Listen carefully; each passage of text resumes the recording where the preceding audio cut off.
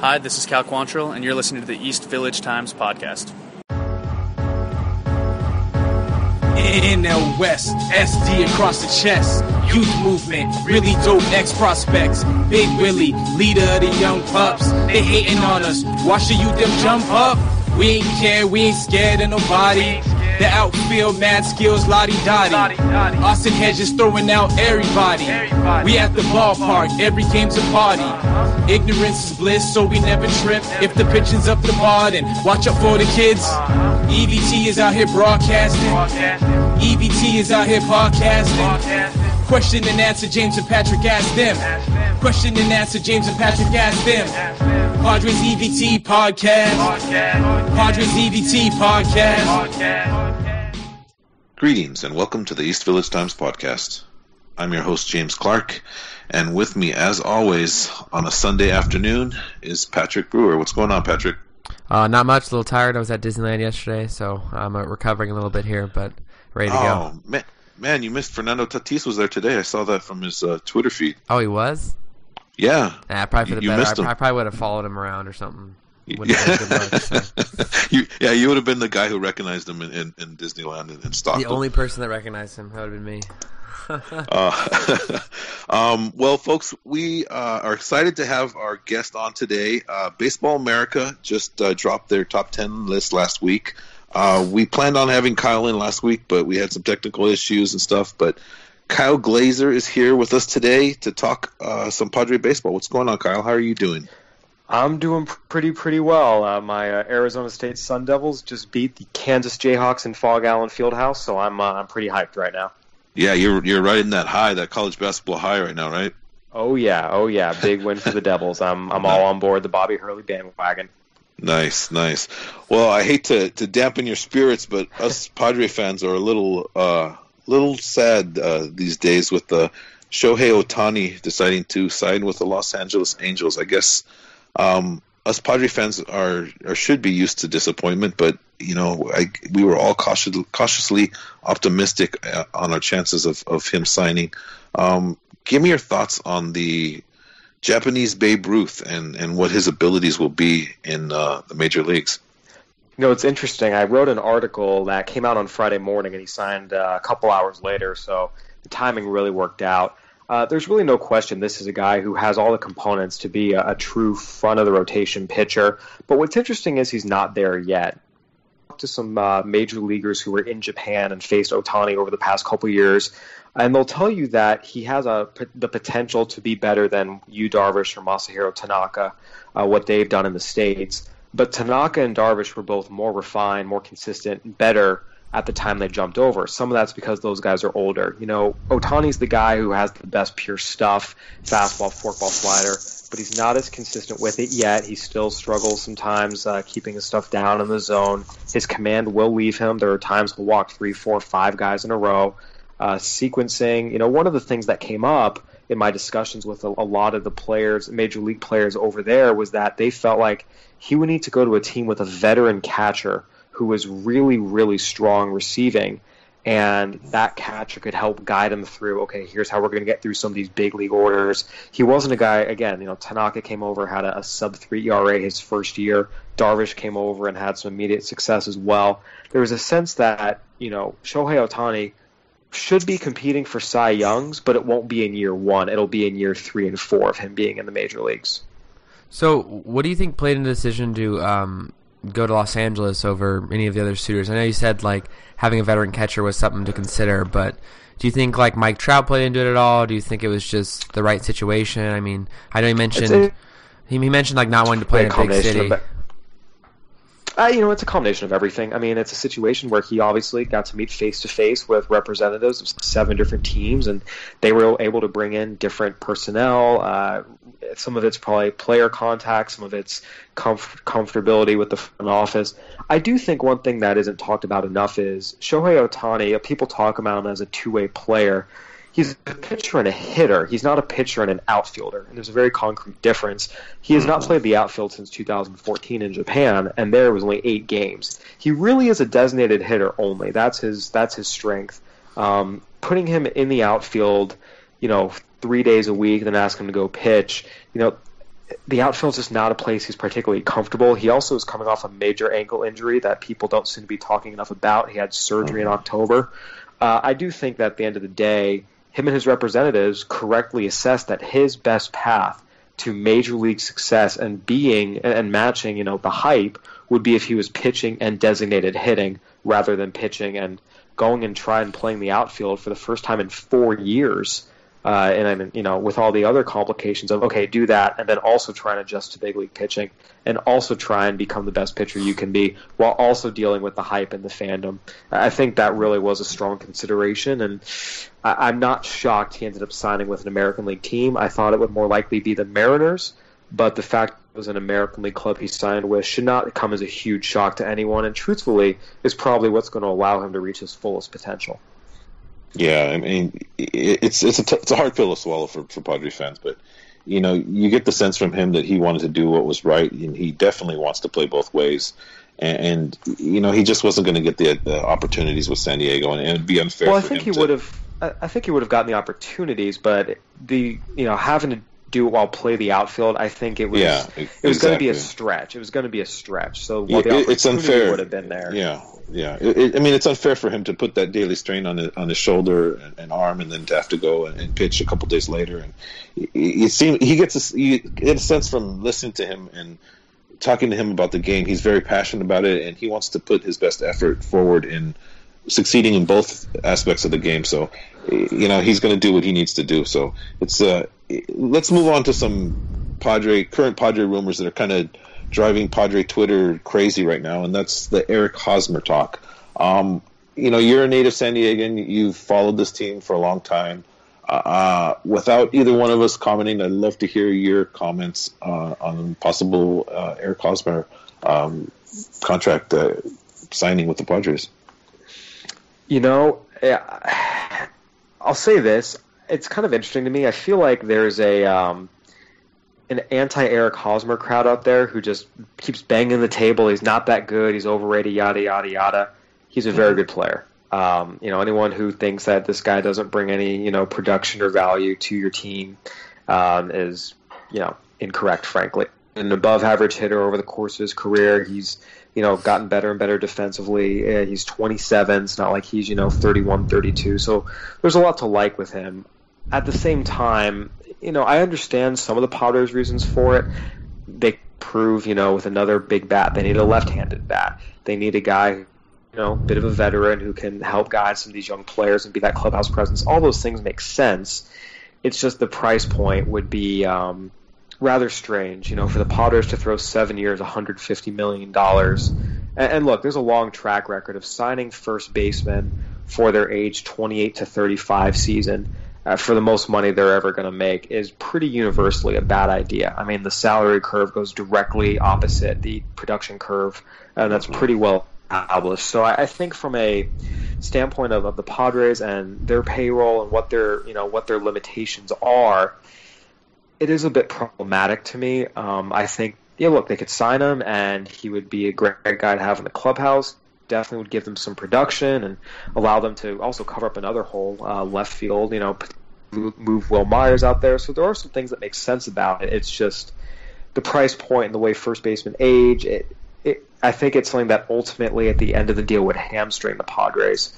Where I kind of read into it is, look, Peter Seidler has come out many, many times and said, 2019 we're going to contend, 2019 we're going to contend, 2019 we're going to contend. And realistically, the Padres are not going to contend in 2019 just with the in-house group of players they have. And some of that's because a lot of them are young, and there is that year or two adjustment period. These are not guys who are going to all come up as rookies, end of 2018, all of 2019, and immediately be ready to contend. I think it's a little bit of a reaction to that. The expectation is 2019 is not going to be a building year. That's going to be you better be contending.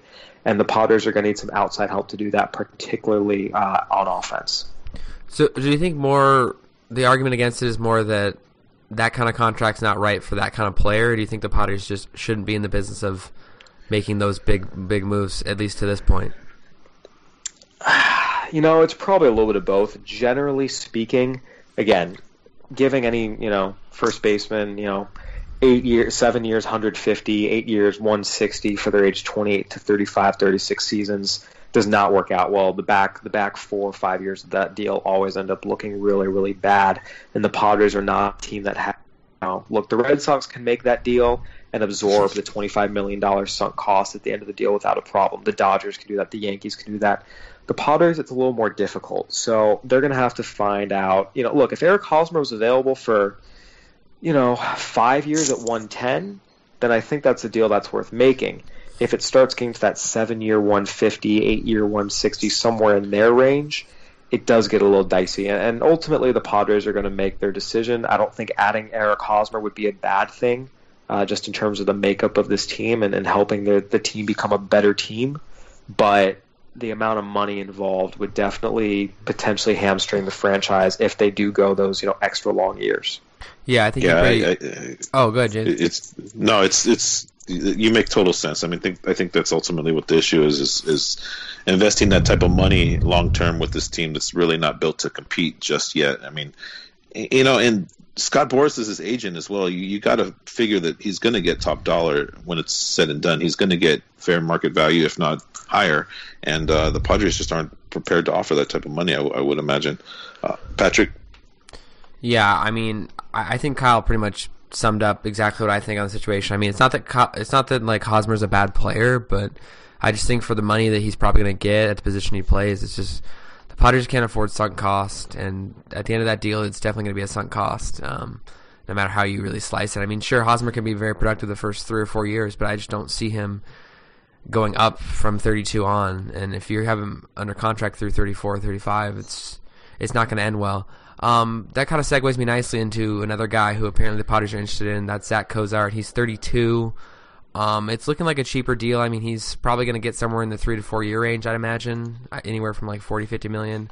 Is that a guy you think that would fit better for the Padres, Kyle, or is that another move that wouldn't make sense? No, it would absolutely be a better fit. First of all, just positionally. I mean, Zach, shortstop, has been a black hole for the Padres for a long time now. And, look, 3 years at, 40-some million for Zach Cozart, 3 years at $50 million for Zach Cozart probably ends up being better than 7 years for $150 for Eric Hosmer. Cozart's a guy that will be your shortstop for at least, this year into next. And then whenever Fernando Tatis is ready, you can say, just depending on how much Cozart has slowed down, and if Tatis has gotten bigger, okay, we can make Tatis our third baseman and Cozart our shortstop. Or if Cozart's really slowed down and Tatis has kept his lithe figure, you can say, all right, Cozart, go play third base, and Fernando's shortstop's all yours. Even some flexibility with Luis Arias. He really, really improved as a shortstop toward the end of the year. I actually had a couple of evaluators throw plus on his defense at shortstop in the Arizona Fall League, which you were not hearing before. So I think Zach Cozart's a signing that there's enough flexibility there where it makes sense, where even if he does sort of age out of being able to play shortstop, you have other guys who can move in. You can move him, again, to third, to potentially second base, and you have some wiggle room there. Just, again, the fact that it's a shorter deal, it's a less expensive deal, and I think probably fills a bigger hole on the Padres roster at this exact moment. That's a deal that would make more sense. Yeah, no, I definitely agree. Cozart makes a ton of more sense than Eric Hosmer and the long-term commitment that would take, for sure. Fernando Tatis and Luis Arias are pretty close to being ready. Maybe not in the next year or so, but they're getting close. So, speaking of Arias and Tatis, both players are on the Baseball America Top 10 list. Tatis came in number 1. Arias came in number 6. Let's talk about that list, Kyle. Briefly, give us some information on how the list is comprised. Do you guys all sit down in a room together and discuss this, or how do you guys come up with these top 10 lists? Yeah, no. So basically, we're each assigned organizations, and it's our job to dig into them throughout the year. So the Padres are mine, and it's really just me. I see a lot of their affiliates. I keep in close touch with scouts throughout the Midwest League, the California League, the Texas League, Pacific Coast League, all the way down to rookie ball, and keep tabs on guys, how they're doing, what scouts are seeing, what they're thinking, and then has a lot of contacts with people inside the Padres front office, and so it's really it's a year-long process where, I mean, by the end of it, we're probably talking about a dozen to for the Padres, it's a little more. I mean, you're probably talking about 20 20 to 25, maybe even 30 different individuals over the course of the year. That's scouts, that's managers, that's coaches, that's Padres front office people, that's opposing front office people, really getting a sense for how these guys are progressing, what they're doing, and just how they're being evaluated by people throughout the game. And we basically try and come up with what is essentially an industry consensus. Now there's always going to be some division on a couple guys, but for the most part, really get the sense of, okay, how is the rest of all of baseball seeing Padres 1 through 10, as well as just figuring out, looking back at some statistical, historical analyses as well, what is the realistic chance these guys make the big leagues? Because people can talk about upside and potential all they want.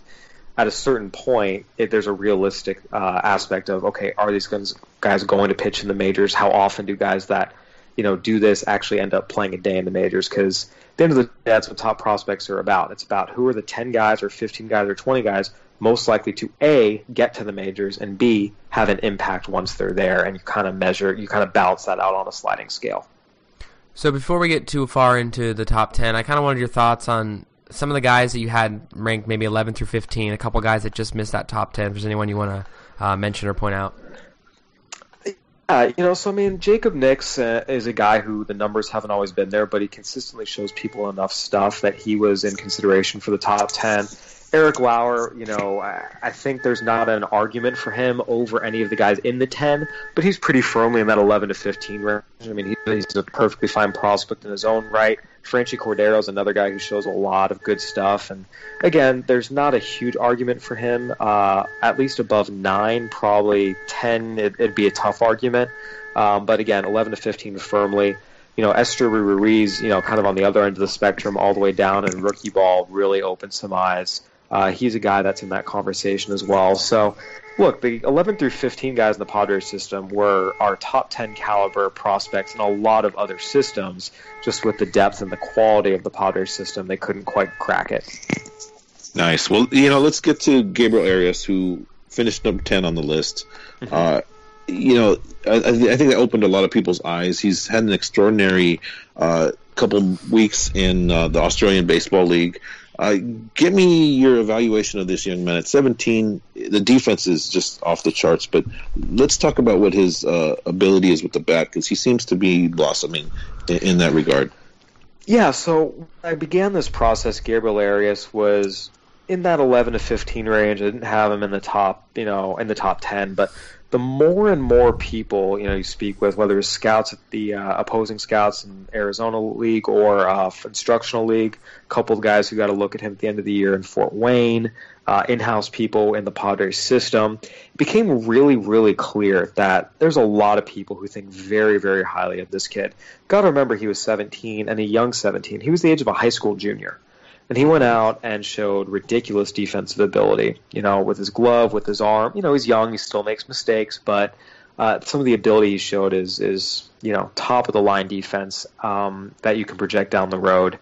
And the other thing with him is the question was always about the bat, but consistently, since they signed him last year, and I spoke to some people about how he looked in their academy, the bat's come along a lot faster than people expected. They did that at the Padres Dominican Academy after he signed, came into spring training, and everyone's like, hey, this bat's developing. Did it in Arizona League, was able to go out and, performed okay. The numbers didn't always match up with the tools, but look, they had to rebuild his swing a little bit. They then had to kind of let him get into his own groove and find a comfort zone. And he really started to. Throughout the year, you saw it getting better and better. Then it goes up to the Midwest League. I mean, Fort Wayne, low A, playoffs, that's full season ball against college guys. Hit 364 in the playoffs as a 17-year-old, and now he's in the Australian Baseball League. And as of this podcast, hitting 260, 310, 519. They have a 17-year-old shortstop slugging 520 in a the Australian Baseball League's not by any means top-tier off-season league, but he's playing against a lot of, again, 22, 23-year-old guys. This guy continues to show that the bat is coming along as fast as you could have expected, or really even faster. When you take a guy with that defensive ability, as well as rave reviews on the leadership, when the Padres signed that big July 2nd group last year, one of the things that was being talked about the most about Gabe Arias was he showed up and he was immediately the leader of that group. Not Morhone, not Onya, not Almanzar, Gabe Arias was the guy that was the leader of that group.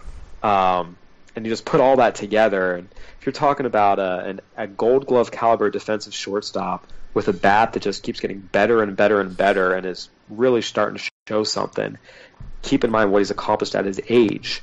It was pretty clear that this was a guy who had the mix of upside and blooming performance that was, ultimately going to be elevated over, that Jacob Nix, Eric Lauer group. And it was actually fairly consistent from evaluators throughout the game and then in the Padres system. It was kind of funny. I saw a couple people were surprised about it, and I understand how it looks from the outside, but after months of conversations and talking about with scouts in the game, it actually was not that overly difficult of a call to make.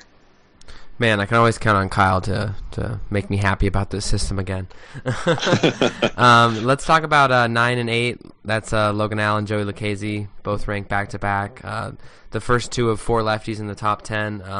What are your thoughts on those two and kind of the comparison between the two? I mean, it's easy to compare. They're both left-handers. But I kind of wanted your thoughts on how those two fit in that list. Well, first of all, I want to say the top 9 on this Padres list, you can debate the order a little bit if you want in a couple of the tiers, but those are the top 9 prospects, case closed, bar none. It was a little bit funny to me how people were saying, Logan Allen, Joey Lucchesi, what? As if they were expecting some of the other guys to be there. There's no argument against those guys from any evaluator in the game, opposing most of the evaluators inside the Padres system as well.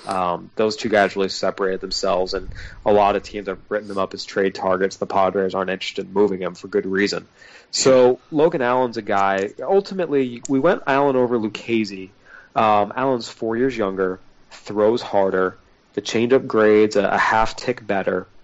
So at the end, and he just misses so many bats. I think with Allen, he missed a lot of 2016 with an elbow injury, came back this year and really showed a lot of evaluators some very, very promising things. Now, he wasn't always consistent. That was one of the interesting things about Logan Allen, and if you read the scouting report I talked about a little bit, you talk to 5 different scouts about Logan Allen, sometimes it almost seems like they're describing 5 different pitchers. It's, oh, wow, he was 93, 94 with a power break, average changeup. It was great. And then the next evaluator, it was an average fastball, really good breaking ball, really good changeup. And the next day, it's really good changeup, decent fastball, breaking ball wasn't there. So the consistency isn't always there, but on a pure stuff basis, he shows you flashes of, a plus fastball for a left-hander, a plus changeup, and an above-average curveball when he snaps it off. He's still working on the release point consistency. But when you take into account his age, he went to the Cal League, as a high A guy, and his ERA 3.97 is really just elevated by one bad outing.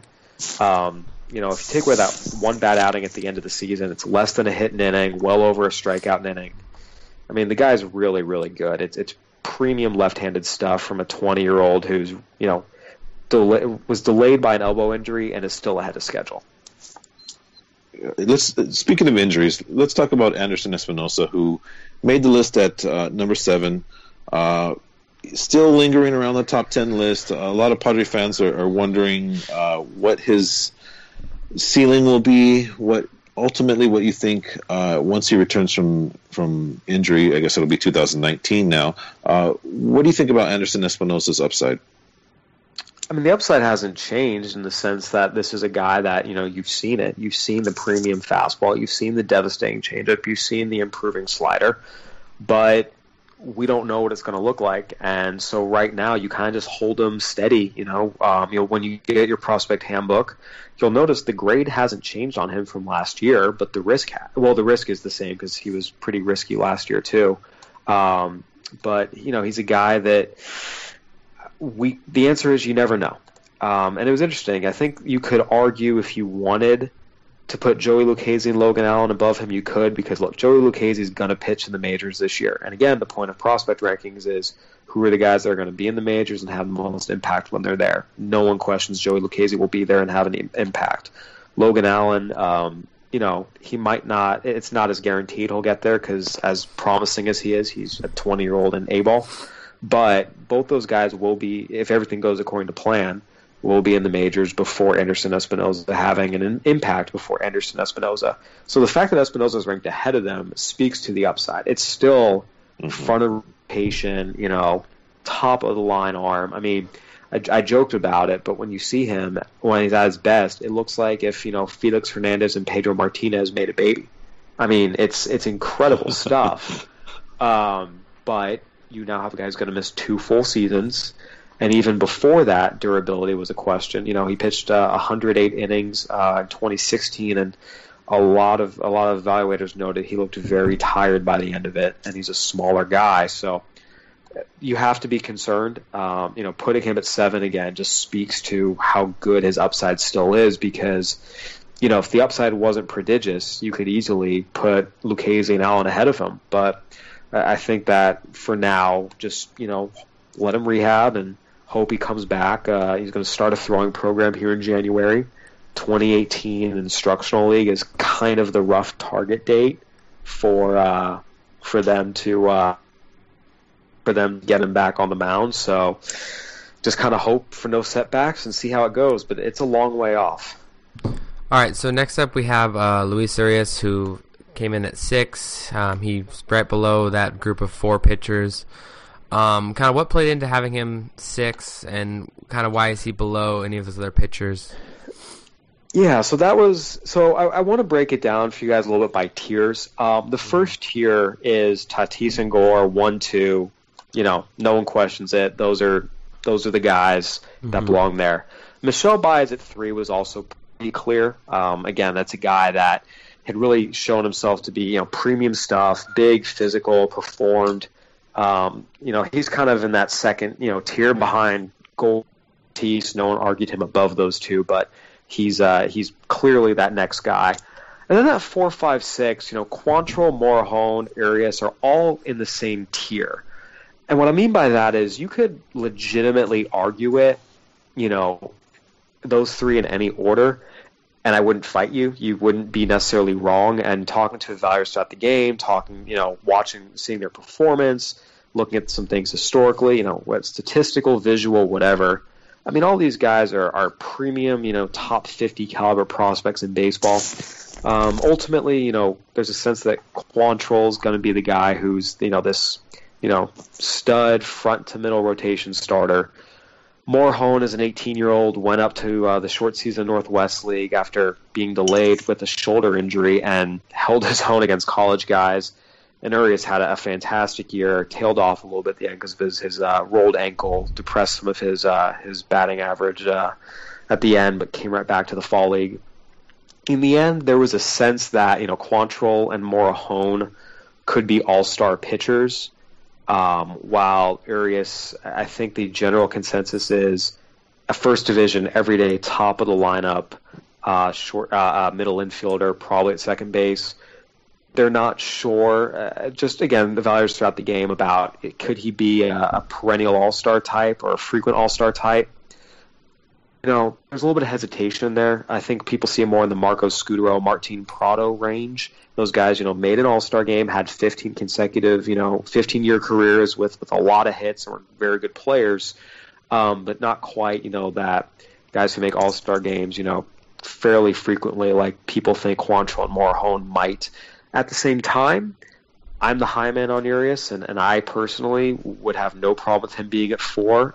If you do that, you have to believe that he's, a Placido Blanco, which is my favorite comp on him, guy who made 3 All-Star games, won a couple Gold Gloves, and top of the order for a first division team. But not everyone believes that, and so just going again with trying to reflect the consensus of the evaluators throughout the game, which is kind of the ultimate tiebreaker there. That elevated Quantrill and Morejon above Urias, although if Urias has a better major league career than those 2, no one should be shocked, and I certainly wouldn't be. Yeah, no, I think Polanco is a great comp for him, and Polanco was a tough out. I mean, right-handed contact hitter who sprayed the ball around the field, so that's an excellent comp. We have Urias at 6. We already went through Morejon at 5, Quantrill at 4. Let's jump into Michel Baez at number 3. Someone who basically came out of nowhere last season. Well, I mean, I don't want to say nowhere. A lot of people were already on him and aware of his ability, but an older prospect at 21, coming into professional baseball. The velocity is there. Let's talk about his off-speed stuff, because I've heard contradicting reports about his slider and his changeup. I've witnessed both in person and through watching videos of him. He seems to have a pretty good grasp of both pitches. Give me your thoughts on his secondary, and let's talk about a ceiling for Michel Baez. So you mentioned contradicting reports on the secondaries, and that's just a function of consistency. There are times that his slider and changeup, both plus pitches, above average to plus. I think slider typically gets more above average grades, while the changeup gets more plus grades at their best. But again, a big part of being successful in Major League Baseball is not just having those pitches, it's being able to throw them consistently 20, 30 times a game and not leaving one hanging, because if you do, it's going to go a long way. And that's the big thing for him, just continuing to work. You mentioned he was, not a come-out-of-nowhere guy, but he was a late signing. The Padres signed all these guys July 2nd. They didn't sign him until December 16th. That's why he wasn't in the prospect handbook last year. He wasn't signed until after our transaction deadline. So it was, just kind of fairly quick. They got him up, got him to extended, had a little bit of an injury there, trapezius, and then went out and just dominated. Low A is a pretty poor level of competition, so it's always wise to be wary of big numbers there. But you watch him and what he did and the way he performed. It was eye-opening. You talk about ceiling. I mean, if he just keeps, pitching with his fastball downhill and really sharpens that changeup and slider on a normal development curve, into next year, 3+ pitches. And by the way, he started showing a ridiculous 11-5 curveball that was getting just some nasty breaks on it toward the end there. You're talking 3+ pitches with plus control and above average command. That's a number one starter.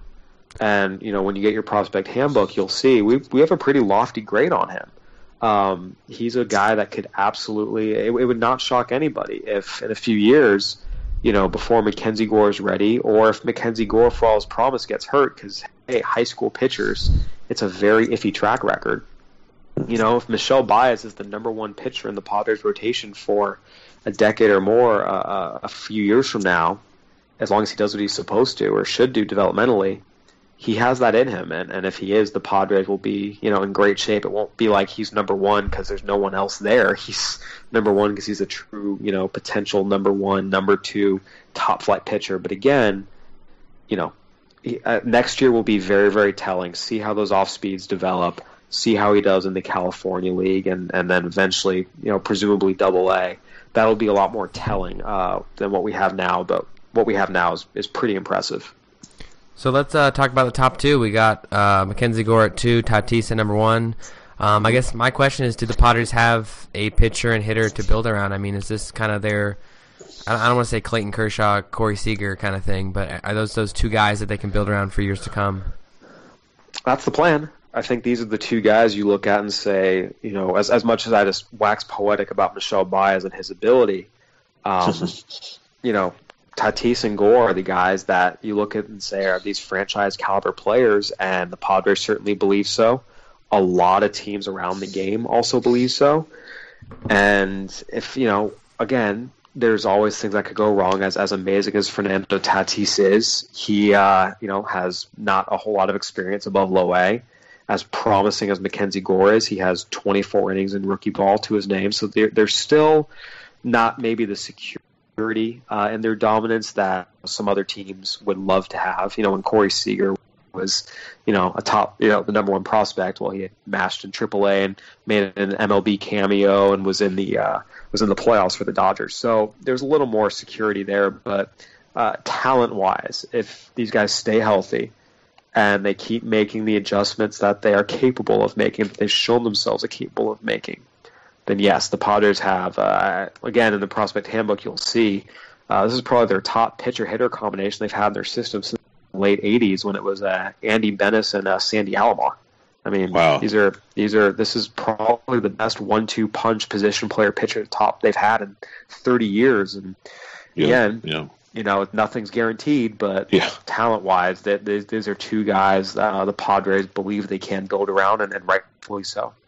Yeah, and ironically, the late 80s was the last time that this team really embraced the international market. I mean, we're talking about Carlos Baerga and Roberto Alomar, players like that, Joey Cora.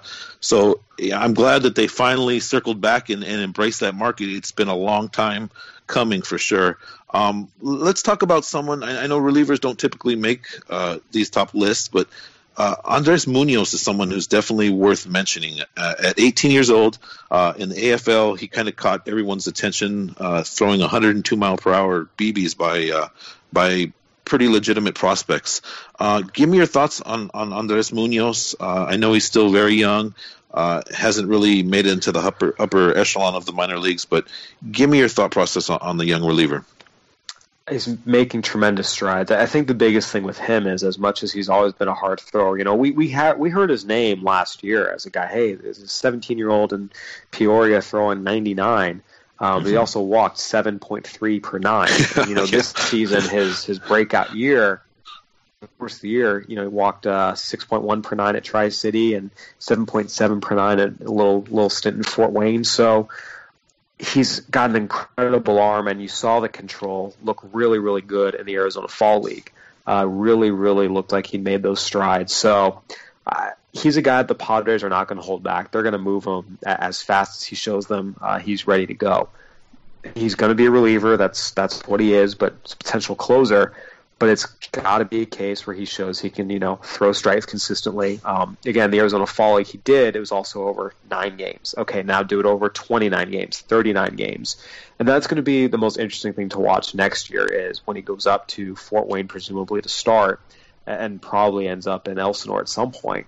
Is he able to string together, not just 2 or 3 good outings, but a month of good outings, 2 months of good outings? The stuff is there. He's made some adjustments in terms of making sure he stays on line to the plate. And, before he would kind of pull off a little bit and his fastball would hit the dirt. Now he's able to stay on line a little bit better. If he can keep that up, this guy can fly through the system and be pitching in the majors. Roberto Osuna, the Blue Jays' young closer, also from Mexico. He was pitching in the majors at 20 years old with big stuff. I think that's something that could definitely happen for Andres Munoz. But control and showing he can, throw strikes, again, not just over a 9-game sample size, but that 29-game sample size will be key for him and the big thing to watch this coming year. For sure. Let's stick on relievers, and I have a quick question for you about Trey Winchester. Yep. Had a successful year in San Antonio as a closer. You think he's a bullpen option for the Padres in 2018 eventually? Maybe, absolutely. Obviously. Okay. Absolutely. Okay. It's kind of funny. Fans got very, very excited about Andres Munoz, rightfully. A lot of people in baseball will tell you that he's not the Padres' best bullpen prospect. They'll tell you Trey Winchester is. Yes. And even last year, his name was coming up. He's throwing 96, 98, top in 100 at a 6'8 frame, a 6'7 frame, downhill, late explosiveness. Really, really started to figure out his slider this year as well. Throws strikes, especially for a big man. I mean, this guy, it was interesting, actually. There were a couple individuals who felt that he was a better pitcher at the end of last season than a couple of the guys the Padres had in their bullpen. I think there's no question this is a guy that will see up. I would not be surprised if he's, starts the year in AAA and then he's up in the majors in May. This is a guy who's going to be a big part of the Padres bullpen for years to come, and is an excellent relief prospect. I mean, most see him as an 8th inning guy, but there's been a couple who say it's closer stuff. It's 96 to 98, touch 100 with a slider. Yeah, that's closer stuff. So that's going to be something he's going to have to audition for and, see how he handles the pressure of the role if they give him that opportunity. But for now, yeah, he'll be up, pitching some important innings. And I think with him and Phil Maton and Jose Torres, you start to see the makings of the next Padres bullpen kind of come into focus this year in the major leagues for sure. Nice. It's wonderful to hear the progression in the system and hear that these waves of talents are actually on their way and are progressing. For the majority of the Padres system, they've all made progression. It's a great thing. Last thing I wanted to talk to you about is the Rule 5 draft is coming up on Thursday. Any particular names that we should be taking a look out for or be on the lookout for? I know AJ Preller is definitely one who likes to partake in the Rule 5 draft, being that we have 5 former Padres or former draft alum on the current roster. Anybody in particular that's caught your eye? Well, if I'm correct, the Padres' 40-man roster is currently full, so they couldn't take anyone even if they wanted to. I need to double check that, but I believe it is. Okay, are they allowed to DFA someone beforehand? Yeah, they can make a move. I think though. Oh, go ahead. Patrick and I have discussed that they definitely have options. I mean, Ryan Schimpf is still on the roster currently. There's no way in hell he's going to play on this team with the amount of second baseman and third baseman they have. So, I mean, AJ Preller's a tricky kind of guy. I would expect them to DFA someone in the next couple of days and at least pick up a player. But I'm just wondering what you think, or talent-wise, is out there. Yeah, so there's some interesting arms. I think you look at former Padres prospect Bert Smith actually is a pretty interesting candidate. A guy named Matt McCullough is a hard reliever from the Diamondback system. I actually would not be surprised if you see the Padres sit this one out. I think the most interesting thing from the Padres' perspective actually is going to see who they lose. And Franmil Reyes is the guy that is going to be interesting to watch there. He was a guy that I know there were some very serious discussions internally. The Padres were very seriously considering adding him to the 40-man roster. At least that was relayed to me.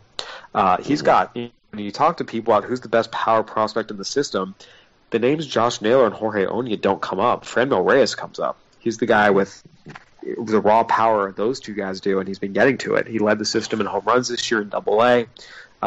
He probably would have been a 40-man selection if he didn't have wrist surgery here in the fall league. So he's going to be a guy that if he ends up getting taken by another team, that's a loss. I think the Padres internally will definitely kind of, be a little, if he gets kept on, I think that would be a win for the Padres. But in terms of as they're looking at adding, they could add a bullpen arm. There's not really any, this isn't a year we're going to see them go add 3 or 4 guys. The Padres feel like they've built talent into their system that they don't have to do that, which they didn't feel like they had, last and the year before. Yeah, no, I will definitely be bummed if they lose Franmil Reyes. He's definitely a worthy prospect. Kyle, thank you so much for joining us. I appreciate the time. We definitely appreciate you taking time on a Sunday afternoon to talk to us about some Padre baseball. Anything in particular you'd like to discuss before we head on out of here? No, just keep it here at the winter meetings. I'll be down there along with J.J. Cooper and Ben Bowler and Josh Norris and Collazo. So, yeah, go ahead and give us a follow on social media. We'll have all the winter meeting stuff, whether it's signings or just general rumors and fun ahead. Definitely. We love Baseball America, and we definitely support the content that you guys provide. It's invaluable for all of us baseball junkies. Thank you so much again, Kyle. Patrick is there somewhere. I'm sure he wants to say thank you as well. Yeah, I'm here. For those who don't know, Kyle's on Twitter at Kyle A. Glazer, so definitely give him a follow. Always good content. And we appreciate you coming on here, Kyle. No problem. Thanks for having me, guys. All right, take care, Kyle. Thank you so much. Well, folks, as my neighbor's car alarm continues to go off, it was a fantastic show. I mean, speaking to Kyle, I think this is his 5th time on our show. We've over the shows, heard about the progression of this system, and it's always nice to hear about the Padres system, especially since the major league team is full of disappointment. Yeah, I mean, we always bring on Kyle when we're feeling down because he always cheers us up. He always has nice things to say, and he's always there for us in that way. So we're presently on a high note right now in talking to the farm system. The plan was for Patrick and I to talk about some Ohtani and Hosmer talk. Do we want to go down that route, Patrick, or are we just going to wrap it? I think we'll save that for tomorrow. Okay, I think that's a good move. We want to end on a positive note because tomorrow's show in regards to Ohtani and Hosmer is going to be pretty miserable. Yeah, so the winter meetings are kicking off. They kick off today, but the wheeling and dealing doesn't really get started until tomorrow. So we'll be back then, and we'll hopefully have maybe some news to talk about. Who knows? Definitely. Thank you, folks, for joining us. I'm going to go outside and kill my neighbor for his car alarm right now. Patrick, go ahead and send us out. We are the East Village Times Podcast. You can find us on Twitter at EVT Podcast. James is EVT_news, EVT_J Clark. I am Patrick Byrne 83. Our podcast is hosted on Podbean. You can find us on Stitcher, Podcast Republic, Apple Podcasts, really wherever you get your podcasts. You can find us there. We are the East Village Times Podcast, and we are signing out. EVT is out here broadcasting. EVT is out here podcasting. Question and answer, James and Patrick ask them. Question and answer, James and Patrick ask them. Padres EVT podcast. Padres EVT podcast.